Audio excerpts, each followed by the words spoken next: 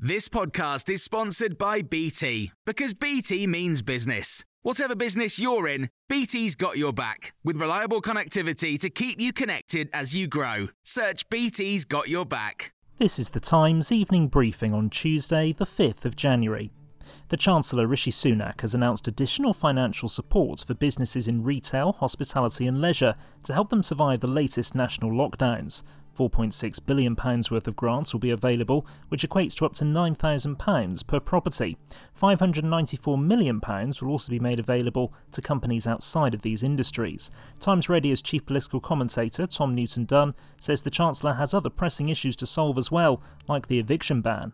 That ends on the 11th of January. Landlords can start evicting people again on the 11th of January. There'll be pressure for the government to extend that. Furlough scheme, that's due to run out in April. Perhaps that will be long enough, perhaps it won't be. Maybe you have to look again. The government has confirmed that GCSE and A-level exams in England will be cancelled this summer. Cabinet Office Minister Michael Gove has confirmed that more details will be given on Wednesday on how students will be graded. With most schools in England now closed because of the new lockdown restrictions, Darren Northcutt from the NASUWT union says staff need clear guidance from the government.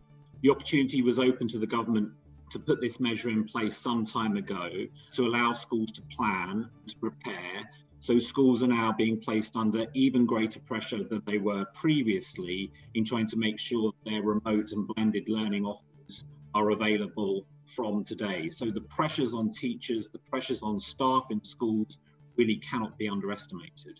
Scotland's First Minister has repeated her calls for people to stay at home.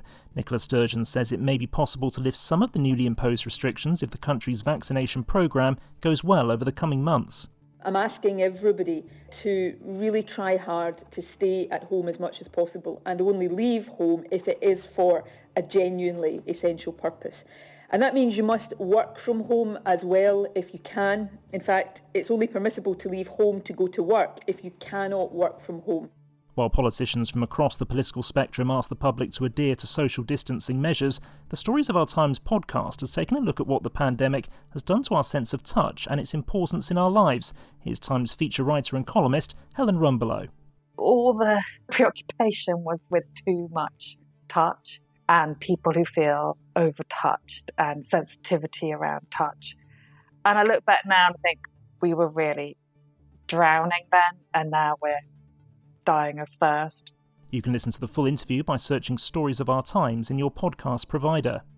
And a former worker at Buckingham Palace has been jailed for 8 months for stealing medals and photographs from the Queen's residence. Adamo Canto stole items including signed photographs of the Duke and Duchess of Cambridge and a photo album of President Trump's visit to the UK.